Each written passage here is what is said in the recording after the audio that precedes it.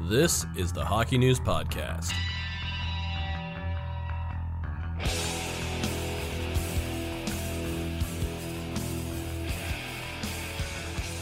Hello, everybody. Welcome back to the Hockey News Podcast presented to you by Christian Hockey.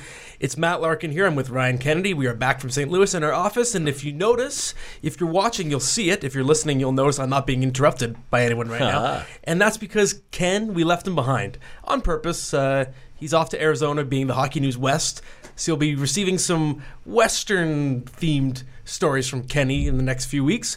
So it's Matt and Ryan here, and we are doing a special mailbag edition of the podcast because, of course, since you last heard from us, there's been no new hockey in the NHL, at least. Indeed. Exactly. So we're going to use that as an opportunity to answer some questions from you guys. We're going to start with this one from Brad Payne. And Brad says, is there any hope of ever seeing a disciplinary system that is consistent and standardized? So referring to player safety, I presume. Or are we always going to be the subject to the whims of the board and the size of the player involved? So, Ryan, I'll let you start with this one. Yeah, I think that unfortunately it is the latter, that it is going to always be, to some extent, up to the folks at NHL head office. And I think the size of the player involved is a big reason why, because a bigger player is hypothetically going to have more of a devastating impact than a smaller player, but you have to look at injuries. You have to look at, the situation surrounding it. Was it retaliatory? Like, I don't see there being a standardized way of doling out punishment unless you had a really long list of factors and you'd thought of everything and there was some sort of point system. But even there, I don't think you would have total satisfaction. And it's difficult because even during games, officials can make mistakes, and sometimes, not everybody agrees with the decisions that the Department of Player Safety makes, even when there is replay. So it's a tricky job, and I think about Nolan Foote at the World Juniors. This is not an NHL example, but he was booted out of a medal round game from Canada for what was purportedly a headshot. Upon further review, he did not hit the player in the head, and he was not suspended, but he did miss practically the entire game. There's just so much going on in a fast game that I think it would be tough to standardize it, and I'm not sure if players would even want that. I think to an extent they do like the idea of being able to appeal to a person rather than a set of rules. Mm-hmm. I think you're right. Yeah, it is qualitative in nature, and especially during the split-second judgment calls from officials. But even when they're studying, the DOPS is studying the plays afterward, it's still based on its judgment. You're following the rule book, of course, but it's not like it's mathematical or scientific. It's not robots operating at exact angles. And I do think, Brad, you made a really good point here with the player size. I think player size has a big factor, and more so than in the past, because now that small players are actually getting more space to become legitimate NHLers, the game has changed. You're seeing more of those mismatches, and suddenly you can have a defenseman the size of Torrey Krug in the NHL, which means he could get hit by someone the size of Tom Wilson or Zach Cashin. And I do think that player safety is sympathetic toward the big player. Maybe sometimes to a fault, hard to say. But guys like Wilson and Bufflin, I think they give them the benefit of the doubt because they're such big guys that no matter what they do, even when they hit someone cleanly, the impact is going to be violent. And I think they're very cognizant of that. In terms of a standardized system, I think we're not going to get that, but what we might get is just further amendments to the CBA, because if you're going to change something, it's got to be in the rule book. I say that all the time. People don't understand. If there's something you want to be punished, but there's no rule for it, I've said it tons of times. It's the Matt Cook rule. When he hit Mark Savard, the rule didn't exist yet. They created Rule 48. So I think if we see anything, we're going to see just new rules implemented. The next big one could be just it could be the Ken Dryden rule. He's the one that's arguing in favor of just all types of headshots, including incidental, being considered illegal. So maybe we're going to get more amendments like that. As Ken reported from All-Star Weekend, maybe we're going to see some new enforcements on cross-checking. That's going to be the new slashing, the casual cross-check. I think people are going to crack down on that. But in terms of standardized change, I don't think we're going to get that. Next question. These are sort of two related questions we're going to answer back to back. They're both about goaltending trade candidates. So the first one is from Ed Klein, and Ed says, if the Caps deal Braden Holtby before the deadline, what team would likely be his landing spot? So Ryan, it's up to you first. Yeah, I don't think Washington will deal Braden Holtby, even though Ilya Samsonov is playing fantastic and has probably usurped him as starter, at least for the time being in the regular season. But here's the rub. You're Washington. You're in your Stanley Cup window.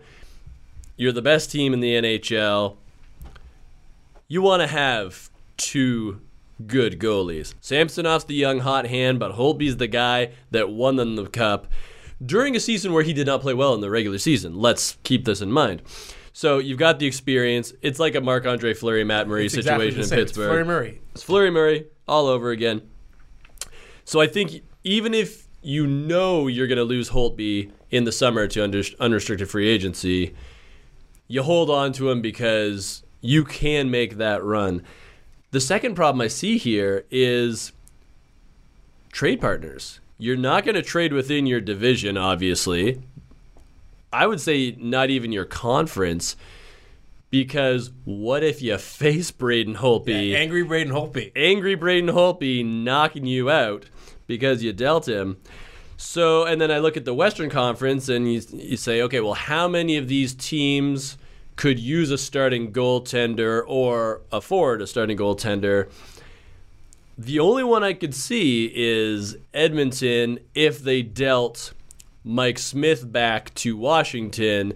The salaries aren't the same, but at least it's a little bit of ballast. And obviously, Washington would, probably give up something in return. I like the idea of Mike Smith going back the other way. That actually is pretty plausible. Yeah, because if you're Edmonton, you're in a playoff spot. So Holtby would be great for you. And, if you're Washington, Mike Smith is as experienced as they come. He can steal you a game, but at that point, you're obviously saying Samsonov's our guy in the playoffs. I think that would be interesting, assuming Mike Smith, I believe he has a no-trade clause or a no-move clause, assuming he would be up for it, then that's kind of the only option I see right now. I think you're bang on, and I wrote don't think it happens. And I even wrote Edmonton as well. I think the team that's known to be looking for a goalie more than anyone else is the Carolina Hurricanes. We mentioned a lot, but like you said, Ryan, they're in the same division. They met in the first round last year. That's a plausible scenario again. So I don't think we see that happening. And it is above all else, it's the Fleury Murray situation where the two goalie system is it's so much more important. The position is more demanding than it's ever been, and you're seeing even goalie concussions are becoming more and more common. It seems Tuukka Rask is the latest victim as well. So you have to have not just an okay backup, but someone who can step in and be a viable starter. And right. I did a piece on it in the magazine earlier this year, where last season set a record for the most goalies ever in a season that started at least 30 games.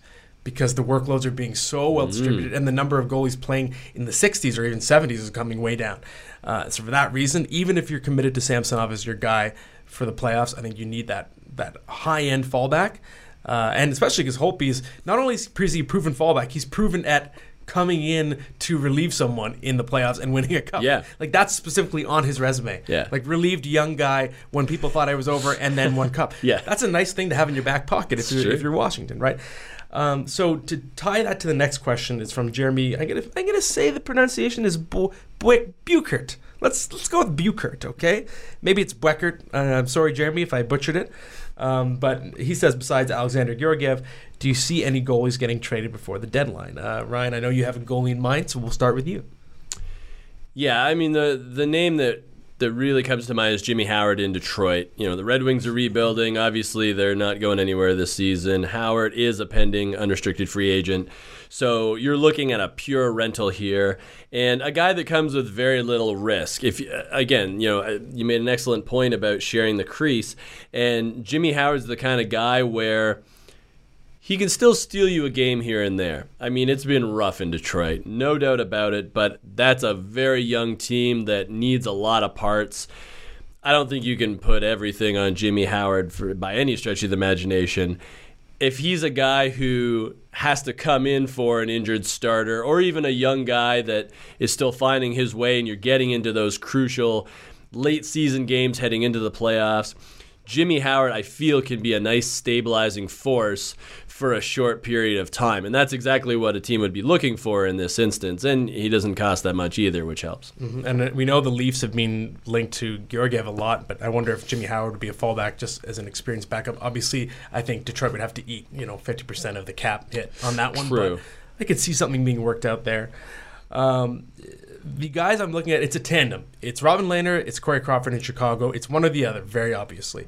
Both are pending unrestricted free agents. Both would be considered among the best, if not the best, two goaltending options on the rental market for the playoffs.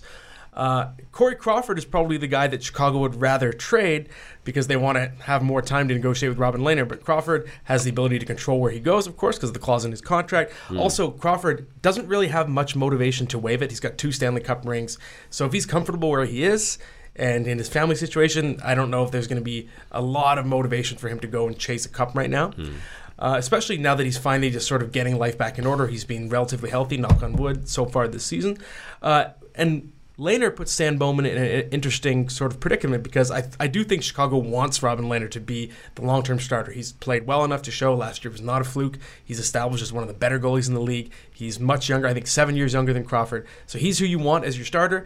He's the one you want to commit to long-term. But as now it's sort of, people call it the John Tavares rule of a few years ago, when you have a prominent UFA that you're not sure about, can you risk losing him for nothing? And if Lehner decides to test the open market, Chicago could risk losing him. So do you, if Corey Crawford doesn't want to go anywhere, do you dangle Lehner approaching the deadline if you're out of it? Because that's a situation for a team, let's say like Carolina. If I know James Reimer's gotten hot, but if you're not, if he sort of reverts to his normal state and Peter Mrazek does what he's doing so far this season, I think that's someone who could really be upgraded by a guy like Lehner. So it's a matter of Chicago deciding, do you want to trade the better guy for the better return, or do you want to trade the guy who's not going to hurt you as much to trade, but you need his cooperation? But either way, I could see one of the two getting moved. Before we get to our next question, just a reminder, we're still taking live questions right now, and including a question from Steven, apparently. Jeremy, who asked the last question, said you guys got his name right. Woo! Very few people actually do, so congratulations. Nice. Attaboy, Jeremy. Which one was it? Was it the Buchert or Bueckert? Probably Buchert. That's what I said first. That sounds right. Yes. All right, Jeremy. Thank you. But yes, like I was saying, we're live right now. We're answering the early bird questions first, but we're still taking more questions if you want to fire some through. Next question is from the best name of the day, Pixie Lane. Pixie Lane says, compared to Elvis Merzlikins, Oliver Bjorkstrand hasn't had as much hype in Columbus of late, but he has 11 points in his past 6 games, including 9 goals. He's on pace for nearly 60 points this year, 27 points in 38 games, so 60-point pace. Is he a good candidate to become a late blooming star? Yeah, it's interesting because Oliver Bjorkstrand had a tremendous junior career with the Portland Winterhawks of the WHL. He's great at the World Juniors for Denmark, and he was a big-time scorer. I think what we're seeing here is a player that came into an organization in Columbus that was really deep in its forwards and played a very heavy game. But also, he's a slight-framed guy. He's like 6 foot, 177 pounds now. Obviously, he's put on pounds and muscle since coming into the league. He's 24 right now. I suppose you could call him a late-blooming star. For me, it's just a matter of we always saw the potential, but it was going to take a while to get there because of his frame. And also, now you're getting opportunity in Columbus as that roster has changed over the years. You got injuries. Things have sort of opened up in that regard. So for me, I see a case of a maturing young player getting the right opportunities. And obviously for Columbus, this is fantastic news. I mostly agree. Bjorkstrand always had pretty good pedigree. It's not like he was a first-round pick, but he was someone who rose quickly, became a really prolific junior scorer. And I know in our office we were all quite high on him, and he was regularly on my fantasy hockey early season sleeper list for several seasons. He's picking a great year to bust out because Columbus needs him so badly after the losses they had personnel-wise in the summer. Looking at his numbers. So, of course, during this hot streak, the 9-goal in 6 games, he's scoring on 37.5% of his shots. That's obviously not sustainable, but it's a hot streak. That's understandable. If you're scoring a lot, you're going to have a high shooting percentage when you're scoring a lot in a small cluster. If you look deeper at the full season numbers, I see signs of legitimate breakout. Okay, so he's converting 12.2% of his shots. That, in terms of his career norms, that's totally normal. It's not like the outlier numbers is when William Karlsson scores on more than 20% of his shots in his 43-goal season. You know that's not sustainable, and it crashes the next year. Whereas 12.2%, totally sustainable for a guy like Bjorkstrand, who's high skill. And his shot rate is by far the best of his career so far at 5-on-5. That's, to me, the number one indicator. He's getting to the net more. He's getting more opportunities. He's shooting the puck more when he has the puck on his stick rather than pass it. So he's putting himself in position to succeed much more now. And that partially could be the result of opportunity, too, playing with better line mates. But I think that's going to continue for the foreseeable future because Columbus needs him. So considering that, if you asked me 2 years ago, 3 years ago, do I think Oliver Bjorkstrand's going to be a 30-goal guy in the NHL, I would have said yes. So to me now, this is confirming what I always thought was going to happen. It just took longer than expected. Now we're going to go to sort of a semi-serious halftime type of question from Justin Vernold. And he wants to know, is Ken Campbell a real guy? I think what he means is just, Ken has a larger-than-life personality. So he wants us to let him know if that's the real Ken in everyday life. Yeah. And it really is. Totally is. Like, it couldn't be more. Yeah. He's a very genuine person, and he has very strong opinions, and he does it out of a love for the game. And I think that's why he makes people angry as much as he does, is that he's trying to almost warn people about some of these issues, whether it's headshots or the way junior hockey players are treated. It's like he legit cares, and it's not always easy to be the guy that is saying, hey, the world's not perfect, especially when it comes to sports, but he believes it. Right, and when you're 97 years old, which he is, you've been around since the start of the days of the forward pass, you become a custodian of the game, which I think Ken is, and that's why people often get on him for being negative, but it comes from a place of just he loves the game and he cares about it so much. A very genuine person who cares a lot about other people. Very true. That's a defining thing about Kenneth Campbell. But yes, in a nutshell, the loud, crazy, argumentative Ken, that's just Ken in life. Like, just ask him if he likes jogging. Yeah, like when was the last time I yelled at Ken, like, in a non-hockey context? Like 48 hours ago. Yeah. Exactly. I gotta say, he's very caring and will go out of his way to help people. Yes, There you go. So that's Kenny.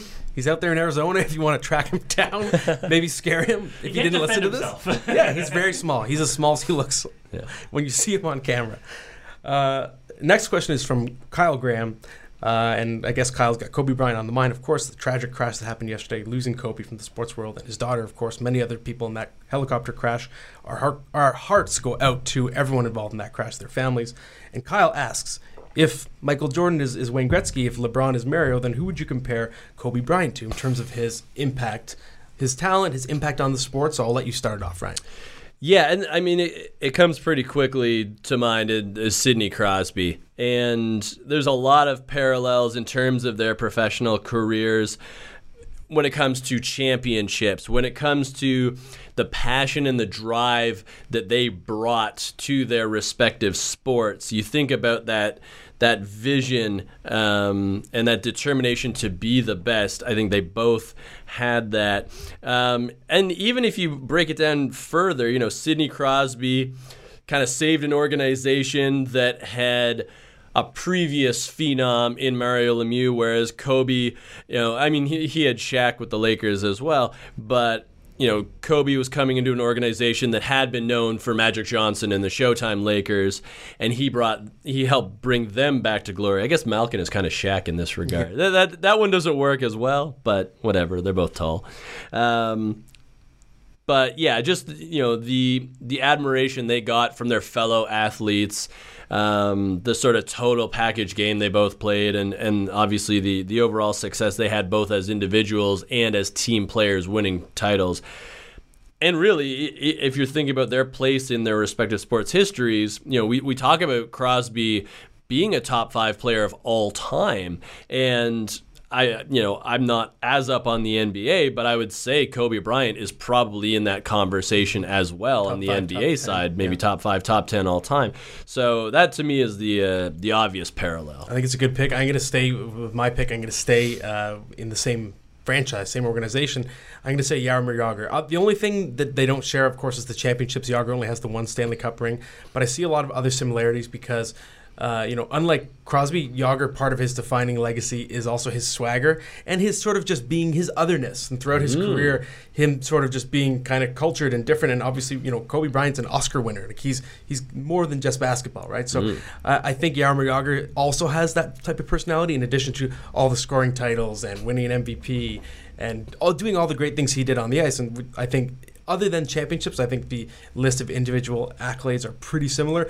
And, Kobe also was still dominant when the Lakers were bad. Jaromir Jagr also had years of being dominant on some bad teams. True. Jaromir Jagr played in the shadow of a really big all-time superstar, Mario Lemieux, and Kobe played sometimes in the shadow. You can make the argument of Shaq as well. So, and I think also at times, there was talk during Kobe's career about his chemistry with certain teammates, how well he fit, and I think Jagr also at different points in his career was mentioned in the same light. So I think that would be my pick. But it's not a perfect fit, but if for the sake of answering the question, I think Jagr is my pick. Yeah. Next question is from Eldon King. And Eldon says, what bigger names do you think will be available for Seattle in the expansion draft? So that's 2021. And before you answer, Ryan, just a reminder, in terms of guys that are eligible, if we're looking at veterans, because Eldon said bigger names, so he's referring to more established guys. No trade clause, you can still be claimed. No movement clause, you cannot be claimed. You're exempt unless you're willing to waive it, which can happen because Marc-Andre Fleury, he did choose to waive his. Right. So for me, the most obvious candidate here is TJ Oshie of the Washington Capitals.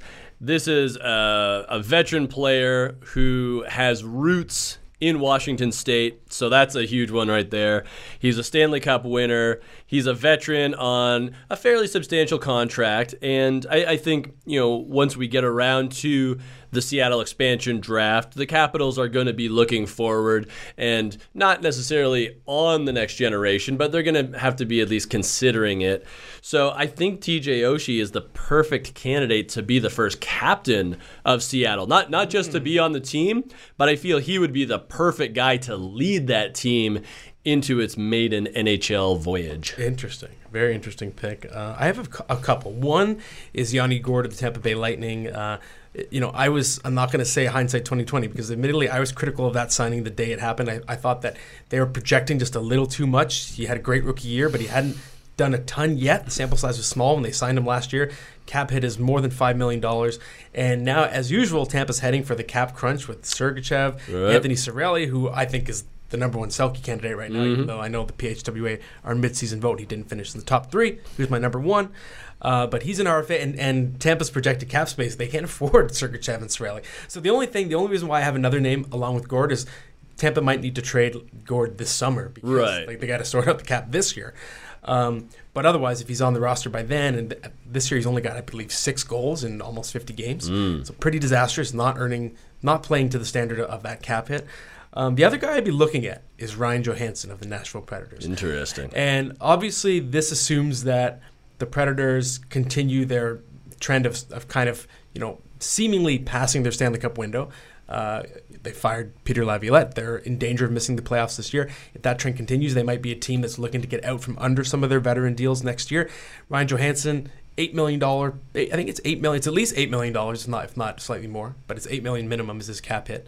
And he's signed through the end of 2025. He also has no, if I remember correctly, if my research is right, he has no clauses on his contract that are restricting his movement in an expansion draft. But he's also a big enough name that on an expansion team, he could be your number 1 center for your first year, right? Totally. I call it like Andrew Brunetting. Andrew Brunette wasn't a center and he's typically a winger, but he was a guy that was on a lot of expansion teams and just, he put up his 65 points. He was a veteran who could distribute the puck to younger, faster players around him. Yeah. So you could do the same thing with Ryan Johansson. And I just think that, if you look at Nashville, the big picture, I think it's becoming clear that he's not, he's been fine. They lost the Seth Jones trade. Now it's looking like they've handled it, if I'm being polite about it. And we know Ryan Johansson, he's not a number 1 center. Maybe he's over the rest of his career can be a number 2 for a while. Certainly. Or a number 1 on an expansion team. And he's still sort of a name brand. Obviously, he played his junior hockey in Portland, so he could be a familiar face to that market. So that's a guy that I would watch for next year. Nice. A few more questions. We got another one from Jeremy Buchert. Jeremy just coming and firing today, but we're going to get to a few more non-Jeremy ones first. And a reminder, we're still live if you want to get in some buzzer beater questions before we finish today. We're going to go with one from Noah Laforte. And Noah says, what do the Jets do, buy or sell? Well, the Jets are in a tough spot because they're teetering on the brink. They're struggling to keep their head above water and stay in the playoff race. To me, not every team that's teetering is one that you automatically sell, and not everyone is an automatic buyer. I think it depends on the team and the situation. To me, the Jets, this is a team that's 2 years removed from a conference final, 2 years removed from almost winning the President's Trophy. They have Blake Wheeler, their captain, getting deeper into his 30s. They have, I think, most of their good young players have matured into their win-now window. So I think now for the Jets, especially when you don't know, we talked about it in our last podcast about Paul Maurice's future, what's going to happen, I think you got to go all in now and try and repair the right side of that blue line, and you buy. If I'm Kevin Cheveldayoff, I'm buying. I'm more conservative, and I say neither buy nor sell. I think you stand pat, and you try to figure out the Dustin Byfuglien situation. If not now, then obviously in the summer, because he still has one more year on that contract, because you need some clarity there. I think that's a huge problem for the Jets, is they're not really sure how they can proceed yet. And it's really hampered them. But the talent is there. And, I talked to Mark Scheifele during All-Star Weekend, and he said, the messaging, they still know their system, they still believe in their structure, which is essentially saying they still believe in Paul Maurice. It's just a matter of consistency, getting some wins together, and then obviously what he did not say was the Dustin Byfuglien situation, which we did not address in that interview. But I think you just stand pat, and if you miss the playoffs this year, it's rough, but you still have so many good pieces. I don't think you can give up too much of the future, but I also don't think that you can count on making a run. So I would stand pat and let the chips fall where they may. All right. No fair. I didn't know I could answer stand pat. You pulled the Alexander the Great. You cut the Gordian knot. That's right. Man, I didn't know that was allowed. I just stepped on the Rubicon. Yeah, exactly. Yeah. Next question is from Mike Karstensen. And Mike asks, with Freddie Anderson and the Leafs D-core looking shaky as of late, does Kyle Dubas pull the trigger to acquire a backup goalie and upgraded defense? Is Team Brass as worried as fans and feel a move needs to be made? Mike Carstensen really making use of his 280 characters there. Cutting out the small words. I know what you're all about there, Mike. There you go. I definitely think, the Leafs are well aware of what their shortcomings are right now, and obviously the salary cap is a big hindrance. I think goalie is the number one priority for the simple fact that the defense is getting healthier. Jake Muzzin is coming back. And, obviously Morgan Rielly is a huge loss, but he will return eventually.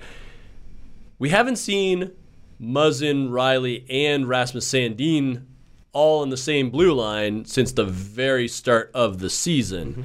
And I think if you can only make one move, it should be for that 1B goaltender, because I think the defense core could be at least serviceable once everybody is healthy and Rasmus Sandin, continues to play a top six role versus being on the Marlies.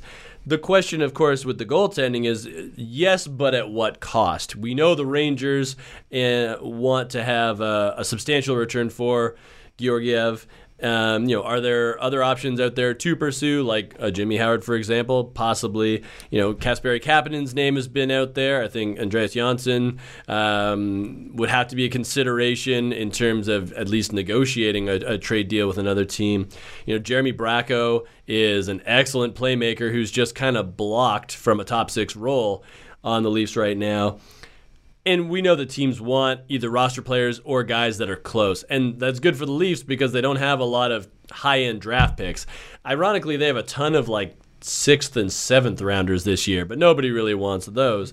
They don't have their first rounder, and that's a big issue. But I think you have to get that netminder at least. Yeah, I think it's it's pretty well known that they're aggressively pursuing upgrades at those two positions. I think it was Pierre LeBrun that was reporting about it most prominently over the past week. We know they're chasing that backup option. I wouldn't be surprised at all if they end up getting Georgiev. And I think the name, and there's a lot of debates over what's the fair price. And a lot of reports out there seem kind of, I don't believe them in terms of what the Rangers' asking price is. But to me, a package involving Bracco would make a ton of sense because Bracco, he doesn't really have much left to do at the AHL level. He's been a pretty good scorer. Numbers are a bit down this year, but it could be a case of a guy's just ready. He's bored because he had such a big year last year. And the Marlies aren't as talented as they were last year. Yeah, he's still getting lots of assists. Yeah. But I think there's just no way he cracks the Leafs lineup because he just doesn't fit. Because and I probably said this before. Sheldon Keefe told me last year he's a guy he can only play on the first two lines. Yeah, he's just not meant for a defensive role. Yeah. So he's like the most logical trade candidate on the team.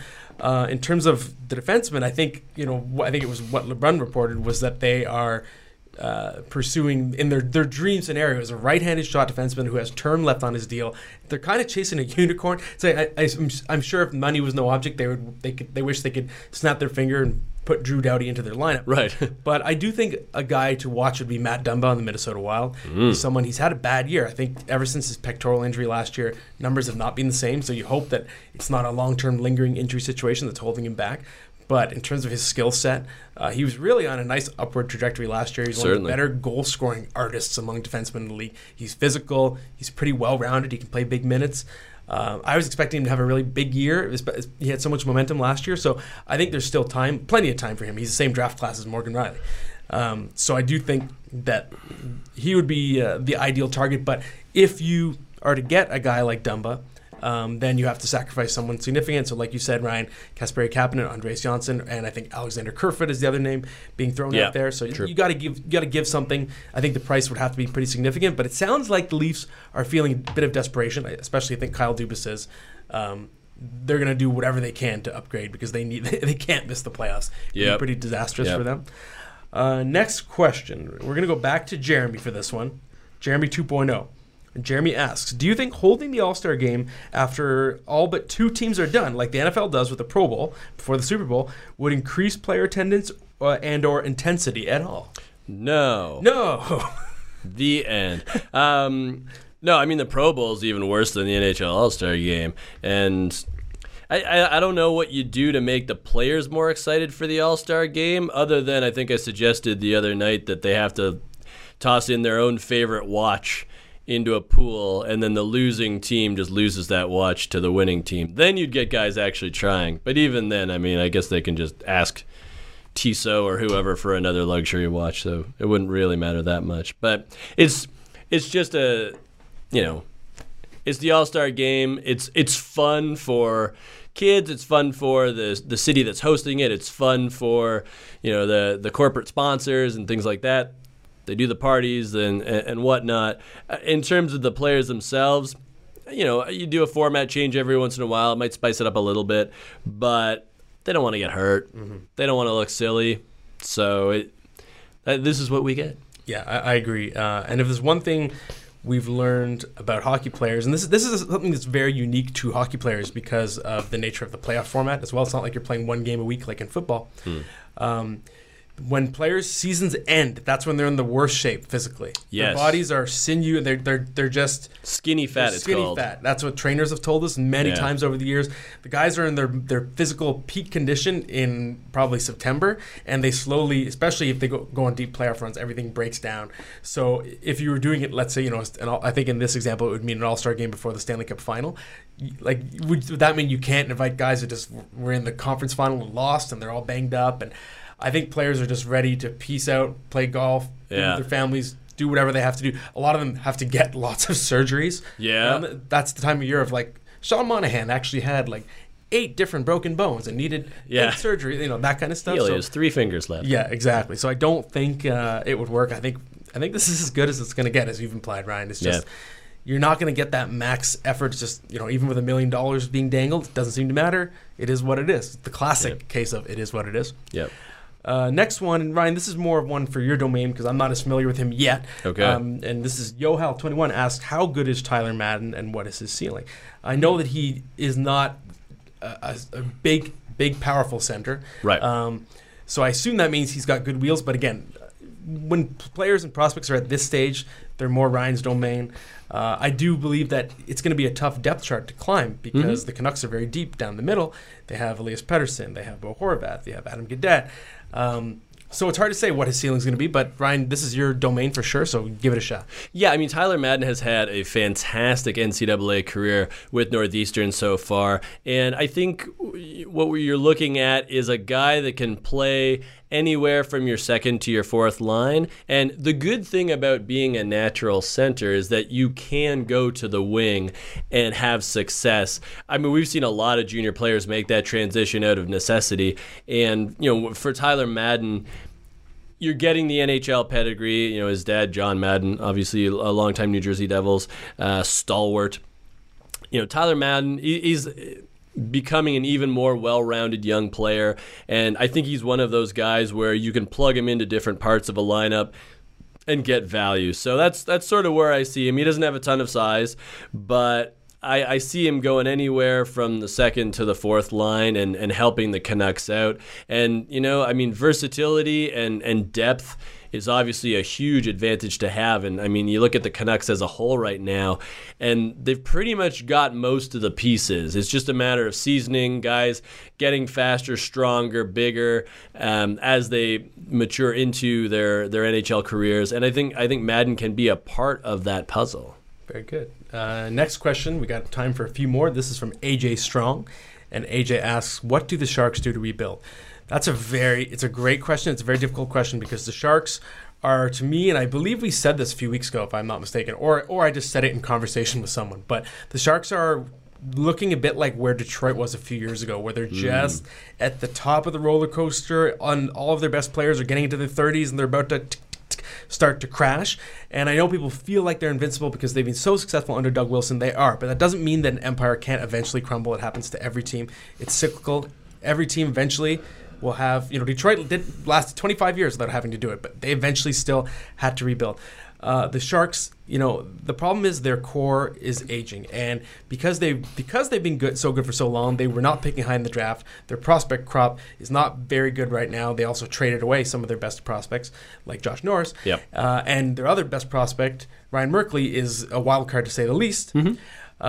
So I do think the good news is you have Thomas Hertl, you have Timo Meier, guys like that to build around. But what you may have to do is find a way. I think you have to consider buying out Martin Jones, who's been the worst goaltender in the NHL for 2 years running now. And that's I feel bad to say that, but just the numbers are right there. If you go to naturalstattrick.com and check it out, it's cruel to Martin Jones, that website right now. But you have to free up some cap space, I think, because that gives you the ability to maybe sign someone younger or even just have cap flexibility to maybe make trades with teams and take on more picks as a result. So I do think the Sharks need to get back to picking in the first round. And when they do get those picks, that's where they got Timo Meier, right? That one playoff miss in that long run of success, it was the year they got Timo Meier. And it wasn't even a top 5 pick. It wasn't, right? If I remember correctly, it was 9th overall. I think it was, yeah. So I do think that, it's a matter of, is the denial going to go away? If Doug Wilson and the Sharks, I almost wonder, do you need to finally give up the ghost with the bringing back Joe Thornton over and over if Joe Thornton wants to keep playing? Because it's like maybe this team needs to have more spots available on the roster for younger players. You need to get younger. You need to get a little bit worse maybe miss the play. It's funny, every time we're talking about a team on the cusp, I'm always like, tank. Yeah. It's just, to me, I know hockey's a business and owners don't want to tank. They want to see their teams making the playoffs every year. But I still think the teams that go the furthest are the ones that they strip it down, and then they build back up. So that's where I stand. Yeah, for me, I think San Jose has to make some really painful decisions if they want to get themselves back to that level of Stanley Cup contender. The problem with Joe Thornton is that he's still very useful, and he's no longer at the point where he's part of a coalition that's elite. The same with Patrick Marleau. But he's not horrible, so you can't just leave this roster and, they don't have their first rounder this year, which is so cruel because it might be number 1 overall. So this year's kind of a wash. This year you kind of don't do anything because it doesn't matter. Just turn off the draft because it's a good draft class. It's gonna be painful. Just don't think about it. But, like next year, for example, if you can either move Thornton or just not re-sign him. Same with Marlowe. I think you have to do that because you have to move on from those glory years and start something new. Now, luckily, you've got that connective tissue with guys like Logan Couture, Evander Kane, guys that have been around for a long time. Brent Burns, for example. So it's not a total tear down because you still have some guys that are quite viable. But you're right. I mean, they do need to open up some spots and they do need to get some more top-end prospects. So, I mean, the best-case scenario, I think, is if they can trade Brendan Dillon for a fairly high draft pick. I don't know if you can get a first for him. You can probably get a second. I think a second would be a win. If they get a second for Brendan Dillon, I think more likely a third, but you never know. Yeah, so if you could... I mean, what would be ideal is if you get a second for Brendan Dillon plus whatever else, and maybe you package a couple of picks and get back into the first round if that's possible. I don't know. And then you start getting on that train of bringing Ryan Merkley up. And I think in the Sharks environment, Ryan Merkley could be successful because you have a veteran D-core where you can pair him on and off the ice with Brent Burns, Marc-Edouard Vlasic, guys that know how to be professionals, then I think Ryan Merkley would be quite the asset because he's an amazing skater. He's an amazing offensive player. Ever since he got traded to London in the OHL, he's been problem-free as far as we know. So there's potential there. But the Sharks need to have space for guys like him and then any other young forwards like Sasha Chmelevski, Ivan Chekovich. I mean, they have a whole bunch of guys that they just need to kind of, field test for a long stretch. And I think you need the luxury of not really caring where you are in the standings in order to do that earnestly. And they're not – I think they're probably getting there. But, again, you still have roster spots taken up by these – franchise legends. Yeah, that's right. And you make a really good point about the room, and it kind of reminds me of Evander Kane's career trajectory, because now it feels like it's starting to fade away in the rearview mirror, the idea of quote-unquote Evander Kane team cancer and the tracksuit in the shower. And since he's gotten to San Jose, he's jived really well with that team. He got into a room that had so many good leaders, and I don't think it's coincidence that you're seeing more consistency and less, negative press. Right. Other than Ryan Reeves related press around Evander Kane. But that's all fun. Yeah, exactly. We're going to take two more questions. This one's from John McFarland. Assuming Jeff Blashill is let go, who will be the next new coach for the Detroit Red Wings? I'm going to guess Peter Laviolette.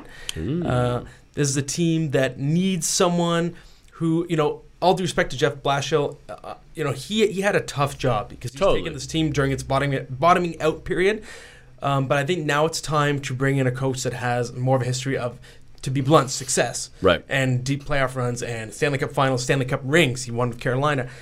So I think Peter Laviolette would be a guy who is ready to, even if he's coming off, sort of a stock down moment by getting fired from Nashville. I think coming into Detroit, what he's done with Nashville, taking them, as a 16 seed to the Cup final of 2017, he's still going to be a huge upgrade in terms of just the structure and the experience he has. And I think maybe at this point he's going to catch them at the right time when Detroit, some of their bad contracts are finally starting to expire. You're seeing it especially on defense this year. You can start giving the young guys like the Philip Zadinas and Joe Veleno eventually a lot more of an opportunity. We saw Eric Stahl, a good young center, blossom under Peter Laviolette. And his teams are very consistently offensively potent and generate a lot of pressure. And I think Detroit hasn't fielded a good offense for a long time. But if you look at the Zadina, Veleno, Larkin trifecta building around that group, then I think Laviolette would be a good fit. That's certainly a good pick. I'll say Gerard Gallant. And obviously they're going to have to fight off Seattle for that hiring. But the advantage that Detroit has is Gallant can work next year as opposed to the year after that. And played with Steve Yzerman. And he played with Steve Yzerman. He has worn the Red Wings uniform in his playing days, so obviously there's some familiarity there. And we know Gerard Gallant can get results with a new squad and pretty quickly. So I think that would be a great fit. And like I say, they're going to have to fight off Seattle to win his rights, but I think he would be a great choice there. All right, excellent. Last question. It's going to be quick because we have touched on this guy already. This is from Jerry. And his question is about Ryan Johansson. Is Ryan Johansson a possible trade asset for Nashville? I'm going to say no, because the $8 million at least, as I said, cap hit, and a lot of term left on that contract. So it's too much of a headache for a team to acquire him right now. Just cap-wise in the present, but just because you're not just getting him for a year or two. You're committed to him for a long time, and it's debatable whether he's producing at a rate to match the AAV of that contract. And even if Nashville were to even if you were to eat half the contract, then you're still on the hook for several more years for $4 million if you ate 50%. So I don't think anyone wins in that scenario. I think it's more likely that the relief for Ryan Johansson will be the expansion draft, as I said. Yeah, with that contract, the return is the fact that you no longer have that cap hit. So you're looking at the sort of trade that it's like Ryan Johansson and a second-round pick for some prospect. Yeah, for air. Yeah.